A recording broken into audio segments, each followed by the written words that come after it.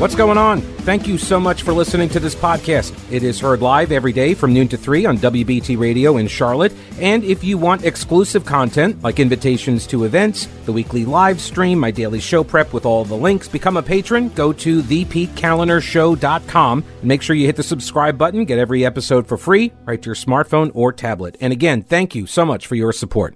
We usually talk to Matt Harris. He is the co-host of the podcast, the Murdaugh Family Murders, Impact of Influence, and the court was out to lunch, resuming at 2:15, and so it is first come, first serve at the courthouse down there. There are so many people that want to get in, and so I suspect he's waiting in line. So what usually happens is when I call him at 2 o'clock, if he can do it. Okay. Wait, hang on a second. All right. Okay. Don't know what that was. If he can do it, if Matt can join us, then he usually picks up. But if he can't, then I assume he's waiting in line or he's back in court because you're not allowed to bring a phone into the courthouse. So he probably ditched the phone and is waiting in line. So we don't have Matt, but man, I've got an audio clip you got to listen to from this morning. Holy smokes. Okay. So let's see if I can address this also. I got a message on the Twitter machine. It's a Pete tweet. It says, Pete, would you mind asking Matt Harris why the prosecution in the Murdaugh trial seems to be so focused on and interested in the dynamics of hog hunting on these rural South Carolina properties? I'm not getting the relevance. So this is something that came up when they were discussing the use of the firearms on the property, and it came out that I forget who it was that was testifying, but my suspicion here is that it's meant to address earlier testimony talking about that the hogs don't come out during the daytime; they sleep in the swamp or something like that. And there was a comment made about that and what kind of weaponry you would use, and why it would be likely that those weapons would be in the vehicle while Alec and Paul are driving around the property before the murders, right? So earlier in the day, Alec Murdaugh and his son, Paul, are driving around looking at the trees. Paul shoots the video, the Snapchat video, and it shows Alec standing next to one of these trees, and it keeps wilting over, and Paul's laughing, and he sent it out onto the Snapchat. And that was, I think, I don't remember the time on it, but it was somewhere around like 5 o'clock or so.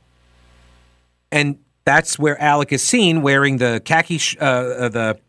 khaki pants and a blue or sea foam. Not sure what color you see. Is it a white dress or blue dress? But button-down shirt, which he is not wearing when police arrive. He's in a different outfit, right? So the changing of the clothes. So the suggestion, I suspect, where they're going with that, because Alec made a comment, somebody made a comment about they were going out and looking at the property. Part of it was to inspect the fields and the food plots and where the deer eat off of and the duck pond and these trees. And they also were looking for signs of hogs because hogs are a nuisance. And everybody, it's open season on hogs out there. Feral hogs, those things are nasty, and they're terrible for the environment. And so they've exploded in population all over the Southeast. And so so when you're riding around the property, you see hogs, you kill them. That's it. Everybody just murdering hogs all the time. Well, what that indicates then is if Paul and Alec are driving around looking for signs or damage from hogs, do you think they might have two weapons with them? Makes sense to me, right? I suspect that's what they're going to try to argue. And so to answer that question. So it starts off this morning. How much time do I have? Okay, I can play this good. All right, so here is this is Ronnie Crosby. He is a former law partner. So what happened is the defense rested, right? They called some experts to testify. That essentially they're going with a two-shooter theory, and they had two like a forensic pathologist come in. I'll go over some of this in a minute. And so they're laying out the argument that there were two shooters, and that the state medical examiner didn't do a thorough enough job on the autopsy. So then defense rests, prosecution comes back, and they now get to rebut. They get to put up some extra witnesses or bring back some old ones, and that's what they did. And this is Ronnie Crosby. Have you had to come out of Ronnie Crosby, is being cross-examined now by Dick Harpootlian, the defense attorney for Alec Murdaugh. I'll just leave it there. Pocket to pay back the money he stole? Yes, and if how much? Don't tell me you don't know. Well, we're still counting, Mr. Harpootlian. Well, how much have you paid so far? We have had to borrow millions to pay back. No, how much have you had to come out of pocket? Well, when you borrow it, you got to pay it back, and I couldn't tell you how much has exactly been paid back as of we sit here today. But yes, and if you're implying that I would come in here and somehow shade truth in any way because of that, I would take high offense with that, Mr. Harpootlian. I'm not concerned about your high offense. Are you angry at him for stealing your money? I have no feeling one way or the other. I don't have any feeling about Alec Murdaugh betraying you and stealing your money. I admire you. I don't know that I could look beyond that. Objection, Your Honor. Objection is sustained. It's not a question the jury is to disregard the argument. You are not angry with Alec Murdaugh? I have had anger with him, extreme anger, Mr. Harpootlian, because of what he did to my law firm, my partners, my client, his clients, our clients, what he did to his family, what he's did to so many people. Yes, I experienced a lot of anger. But you can't walk around with anger. You have to find a way to deal with it and move forward. And I have done that. And if you suggest you are dead wrong if you think I've come in here and told this jury something because of money, when we're talking about two people who were brutally murdered, then you're headed in the wrong direction. Do you think he did it? I don't have an opinion. I don't have the benefit of the materials you have. Well, let me ask you this. You're angry with him, stole millions of dollars from your firm.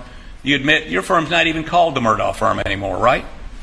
It is not. I don't admit that I'm angry right now. I told you I've gotten away from that. I don't have any feelings because you can't walk around with anger. I have been very, very angry about it because of what he's done. And he did it in a very callous way, a very deceitful way.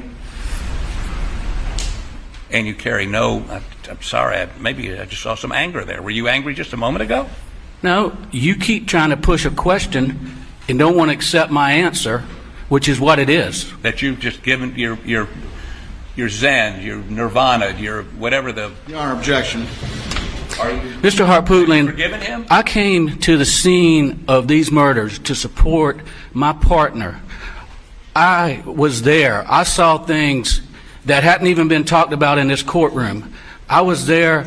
I love Paul very much. I thought I knew who Alec was. I did not. And it's hard to you might not understand, but it's hard to walk around with anger, and hard to even walk around with it when it's with somebody you didn't know and didn't understand. So you might have be that way, but you know, I've got to function, I've got a family, I've got to move on with life. Were you aware that he went to rehab in 2017? I was not, Really? Other than what was said by Alec in this courtroom. You never were aware he had a drug problem? I was unaware. Okay. Sort of. And if I would have been known, I would have tried to help him. You indicated that he could be emotional in trying a case, correct? He could be. He was theatric, much like his father and grandfather had a courtroom theatrics, and he could be emotional. Any of your other partners that way? Johnny Parker? No, Johnny's quite the opposite. Johnny's very Laconic, I believe, is the best way to describe it. He doesn't show emotion. Nobody else in your firm was theatric or emotional? Not to Alec's level. You don't know any other lawyers in the state that go to that level? You're asking me a question right now. I don't know. You might yourself. I don't know. I don't know what other lawyers do. I'm usually trying cases against defense attorneys, so I don't get to see plaintiffs' lawyers anymore. All right, so that's him going in. Ronnie Crosby says, I don't know, you maybe. You may be the theatrical one. I find it. I don't think Harpootlian did a good job with Ronnie Crosby. Crosby was brought on there to talk about, and he did. He talked about hog hunting and that sort of thing. This was one of the law partners, because the state's coming up and trying to rebut some of the testimony that came from Alec Murdaugh, right?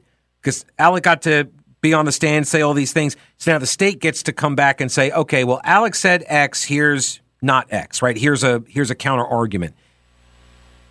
I think where they're going with this, we shall see. I think where they're going is they're going to say that the guns were with them at the time because they had been going around the property. And if you're driving around the property, you've got the guns.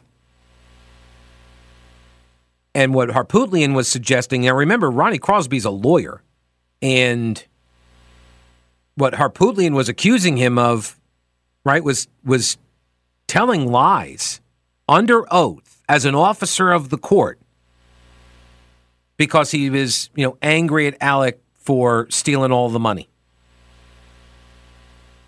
And Ronnie did not like it. He did not like it one bit. Accusing a lawyer of doing something like that, like, what do you think, he's like Alec Murdaugh or something? Come on, man. Let me see here. I thought I had an email. Yes, here. Had emails from, who is this? Clay.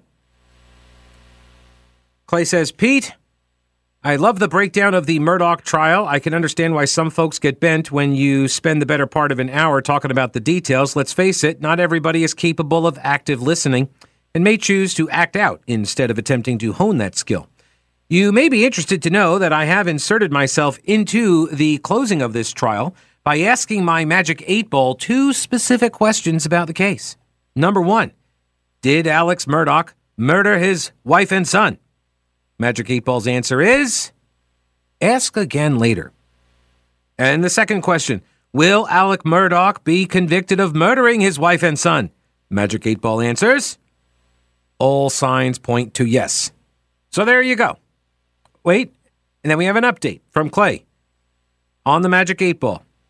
The question of whether Alex killed Maggie and Paul, the Magic 8-Ball said ask again later, so he did. And now he says, the Magic 8-Ball answered, it is unclear. Oh, what? What was the point of this? I then asked the Magic 8-Ball, did somebody else besides Alex kill Maggie and Paul? And the answer is, quote, it is decidedly so. I then asked, will Alec go to jail for the murders of Paul and Maggie? And the answer was, it shall be. The plot thickens. Thank you, Clay.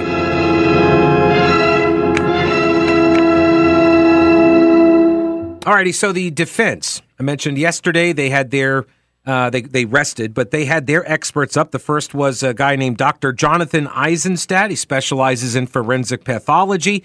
He investigates the cause and manner of someone's death. He's a Georgia-based doctor, went to the same school as the prosecutor's witness, who was the medical examiner, Dr. Ellen Reamer, and she did the autopsy. Eisenstadt previously worked as a pathologist in the Georgia Bureau of Investigation's medical examiner office. He worked his way up to become the state's chief ME.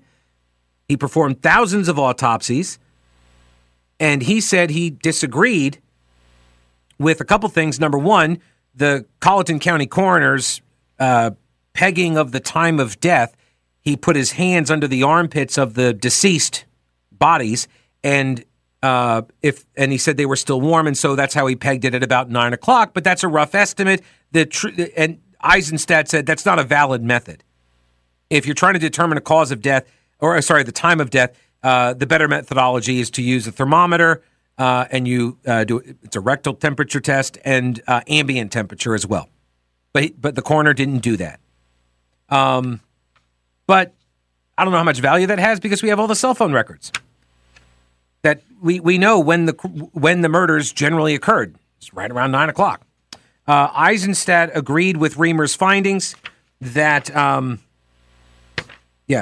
with the findings about the first 2 fatal gunshot wounds into Maggie, but believes she suffered one of the wounds doubling over from the torso and that the final shot in her head, that was a downward trajectory striking the left side. This differs from Reamer's findings. She believed Maggie's chest was hit before her chin. So what they're trying to line up here is that you had two different shooters, and so the autopsy that was done and Dr. Reamer's assessment of how the shots occurred, they're not accurate, and it's less believable or it's a reasonable doubt there that that one person could have done it. And this is particularly true when you add in the defense experts who testify about the shotgun murder of Paul. And they're saying that it was that the second shot to his head, they're claiming it was a contact gunshot, meaning the barrel, the end of the muzzle of the gun was up against the head, the top of the head, as if Paul was falling forward after being shot once on the side. He then falls forward, and there's a shotgun put right up against his head and trigger pulled. And they point to some, the stippling patterns, and they're like, well, Reamer didn't shave the hair, and so this is actually not the exit wound, it's the entry wound, and I can tell that by the pellet placements and whatever. So they're having this debate back and forth, because then Reamer gets called back to the stand today, and she's like, yes, I didn't x-ray the brain, I didn't need to, I knew the cause of death, I did the autopsy. Like, I had the bodies right here, I was able to examine them up close, so I knew this is the exit wound. I didn't need to shave the hair because it's obviously the exit wound. She talked about how the injuries Paul sustained would have been way worse, and they were gruesome already, but they would have been way worse had it actually been the way that the other expert says it occurred. So you got this battle of the experts. What does that mean for the jury? Hard to say, right? It's hard to say. That maybe it's a wash. I don't know if it matters so much as to the direction of the barrel of the gun when it was fired, whatever. I don't know if that somehow makes it more believable that there was a second shooter. We shall hear on closing arguments, which, by the way, could happen this week. They're going to take the trip to the Moselle property. Apparently, they're looking to do that maybe tomorrow, which I don't expect to have any kind of an update then tomorrow. So all the anti-Murdaugh folks, you'll be happy to know, not going to cover probably much of the trial tomorrow. I don't plan to. I have heard there's a friend of mine whose family is going to a wedding down there, and they are staying at a hotel where Harpootlian and his team have set up, and so now they may not be able to get in. Oh, my God, what a mess. What a mess. All righty, so there's your update from the Murdaugh case. I have an update on another case, though. This is from Charlotte, the Kim Thomas murder. 704-570-1110 and 1-800-WBT-1110. And David's called one of those numbers, and he joins us now. Hello, David. What's going on? Hey. Hello, Mr. Wordsmith. How are you? I'm okay. So I would like for you to discuss the difference in time on the two cell phones. So obviously, one cell phone, and I'll use the term died. Okay. I apologize. But, one cell phone went dead, and then shortly thereafter, the other cell phone went dead. Do you happen to know about how much of a gap there was? So when you say when that in the trial, right? So okay. So when you say when dead, do you mean the batteries died, or do you mean that? No. Like it stopped moving. It's not counting steps. Right. It's not changing location anymore.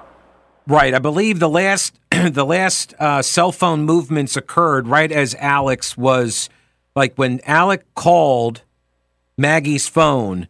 There were orientation changes. The backlight came on, that sort of thing. But but it never opened again.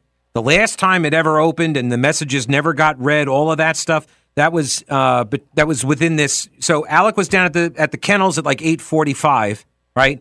And then he goes back up, and it was within that next 15 minutes where the phones never unlock again.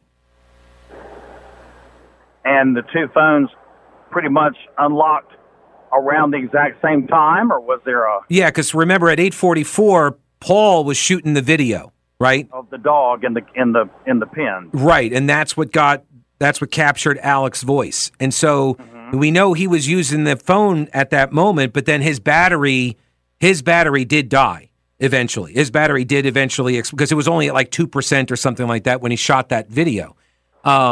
Maggie's phone, the battery did not die until it was like later on. They found her phone, and this actually came out yesterday too. I did not mention this, but John Marvin Murdaugh, Alec's brother, he got on the stand yesterday. He was talking about how essentially SLED wasn't doing a good job on their investigation and how they found her phone because of the Find My Friend app or whatever that Buster had on the phone, and they found the mom's phone. They were like, it's right over there. It's like half a mile up the road. And they're like, let's go get it. And SLED was like, oh no, we got technology that's coming to find it. And so they were like hesitant to go get it for some reason, but whatever. But the timing of the phone stopped, they stopped moving, except Maggie's did. I think there were like 58 steps then that occurred afterwards or something. And the suggestion there is that somebody else may have had her phone at that point. And was getting ready to go ditch it. Right. Because the phone won't register steps, according to the guys they had testify from, like, I don't remember the Verizon or maybe the FBI people. Somebody, they were like, it's not going to measure steps when it's in a car.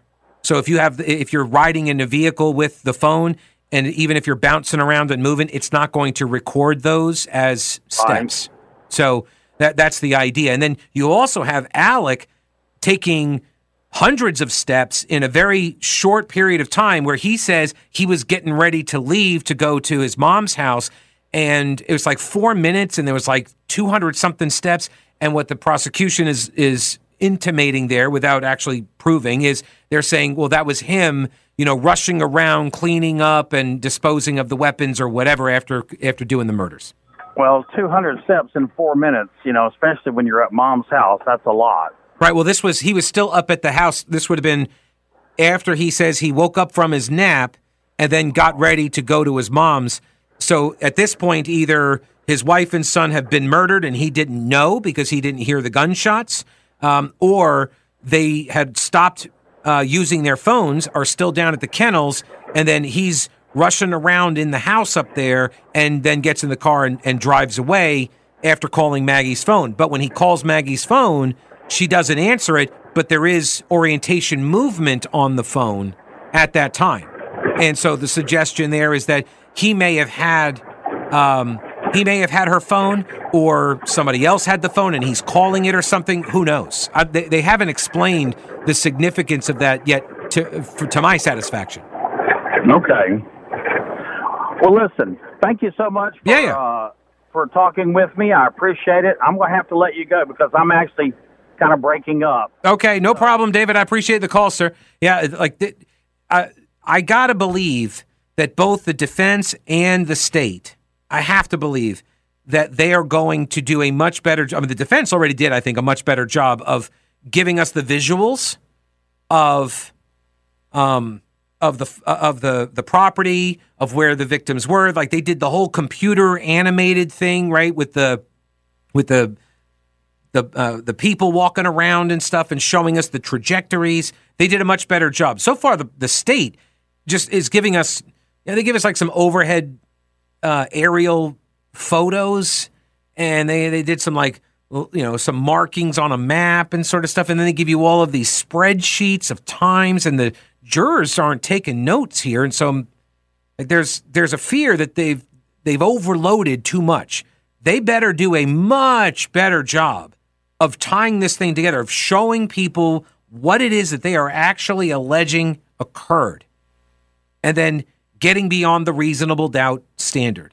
I understand, like today, like they were talking with Ronnie Crosby about, Alex lying and about his ability to perform in front of a jury, the manufacturing of the tears. Because look, every time I've been watching, every single time, there is a discussion of or photos of Maggie and Paul's death.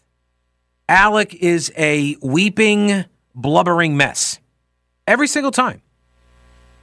Now, if he's innocent, you can say, okay, that makes some bit of sense, right? This is traumatic, and every time he even hears about it, he just goes to pieces. He's right back there at the scene, PTSD, right? He's suffering trauma and all this. But if he did do it, then this would play to the state's favor, right? They're saying this guy is manufacturing this like on cue. Every time this stuff comes on, he breaks down and cries like this because he knows this is the emotion that sells because of all his experience as a personal injury trial attorney and getting these big settlements for people who have been harmed. And he was always channeling those emotions and those theatrics, that performance, into big settlements. I would say for his clients, but let's be honest, he was taking them for himself. So there's that. So they're trying to button up as much as both sides, try to fill the holes where they can. And as I said yesterday, I think that's why they put Murdaugh on the stand, because they could not address that kennel video any other way. And that was the most damning piece of evidence that I have seen, because he lied about it for so long.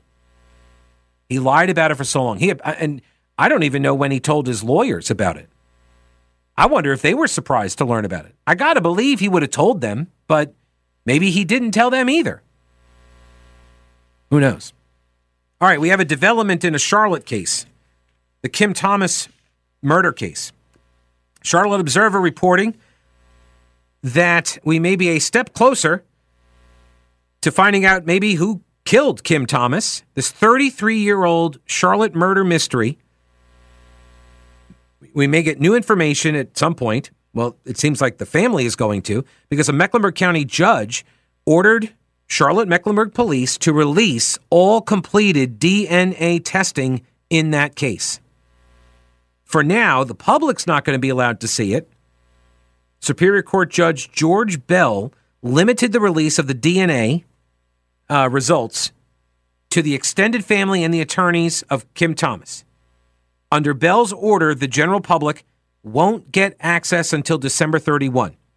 The judge's decision came in response to a highly unusual legal move by veteran Charlotte defense attorney David Rudolph, who, side note, also represented Ray Caruth and also represented Michael Peterson of the Netflix The Staircase film that was shot, right? The author who was accused of pushing his wife down the stairs, murdering his wife. Remember that?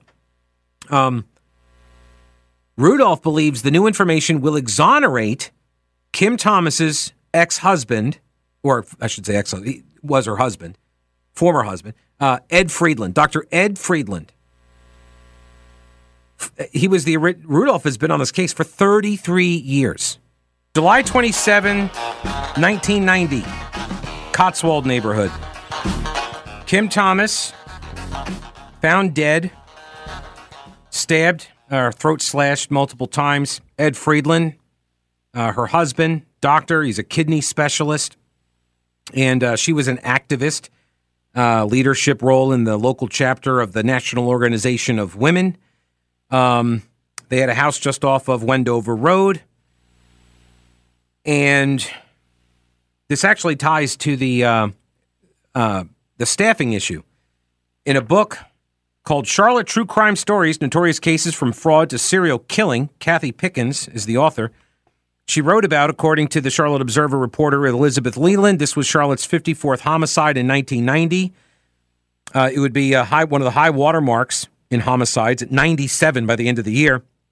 And at the time of Kim Thomas's murder, the police department had only 8 homicide investigators. 8. To investigate 97 murders. This is what staffing problems will lead to, right? Homicides are not going to get solved. This is one of the challenges. All right, so Kim Thomas is found murdered, and according to Ed Friedland's lawyer, David Rudolph, police initially considered a guy named Marion Gales as a serious suspect. Marion Gales was sort of this, he lived, another neighborhood over, and he was sort of a handyman, and apparently he had done some work at the house.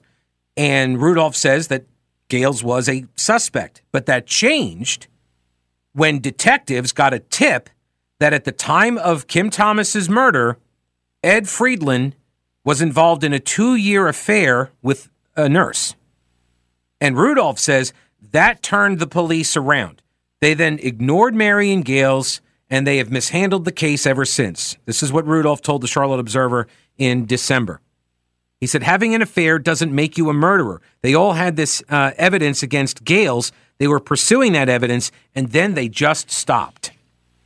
So Friedland Friedland was charged, and he went to trial. And 4 years, this would have been 1994, formally charged. In 1995, at a pretrial hearing, Dr. Michael Baden, or Baden, B-A-D-E-N, you've probably seen him. He's a former New York City medical examiner, one of the star power names in the forensic pathology world. He appeared in a Charlotte court testifying as to the time of Kim's death. This was a key element because Friedland said he had left at 7:45 or 8 o'clock to go to work. Coworkers corroborated when he arrived at the office. And if she died before 7:30, he was there when she died. And if she died later, he couldn't have done it. The Mecklenburg County medical examiner, Dr. Michael Sullivan, had performed the autopsy and testified that she likely died in the early morning. Dr. Baden's testimony for the prosecution was that it was, quote, much more likely she died before 7:30 that morning, in arguing that the criminal case should be dismissed. Defense attorney David Rudolph called the test, the potassium levels in her retina used by Dr. Baden, voodoo evidence. The judge listened to the points made by both sides, then issued his ruling. The standard for medical testimony in North Carolina is to a reasonable degree of medical certainty. Baden was not able to say that he was reasonably certain, just that it was more likely. The judge ruled that wasn't enough to meet the burden of proof, and without that, nailing down the time of death, the DA's office dropped the charges. And what did that mean then? Dr. Friedland, now 66, has never been recharged, but there's always been this cloud over him. Now, David Rudolph sued Marion Gales, and they actually won in a civil litigation suit, millions of dollars. Gales can't repay it. He has no money. Oh, and by the way, he's in prison for murdering another woman several years later. And so what they are now going to get access to are the DNA results that Rudolph and Friedland, and I'm assuming the Thomas family and the extended family, they all hope that this might actually point to who actually committed the murder. If there was DNA evidence on the body, we don't know where this DNA evidence was collected from. We don't know what it is or whatever. But apparently it exists. And CMPD did not want to turn it over. They were like, this is still an ongoing investigation. And so, this is a 33-year-old case here. And I understand there's no statute of limitations on murder, but it's the DNA. And if it's going to clear Dr. Friedland, or it has the potential to incriminate Marion Gales, or somebody else for that matter, well, the judge is going to let the family see it. And then I guess it'll go public at the end of the year. I wonder if Rudolph is allowed to announce the results, or if they have to keep quiet about it all. We shall see. All right, I'll see you tomorrow. Don't break anything while I'm gone.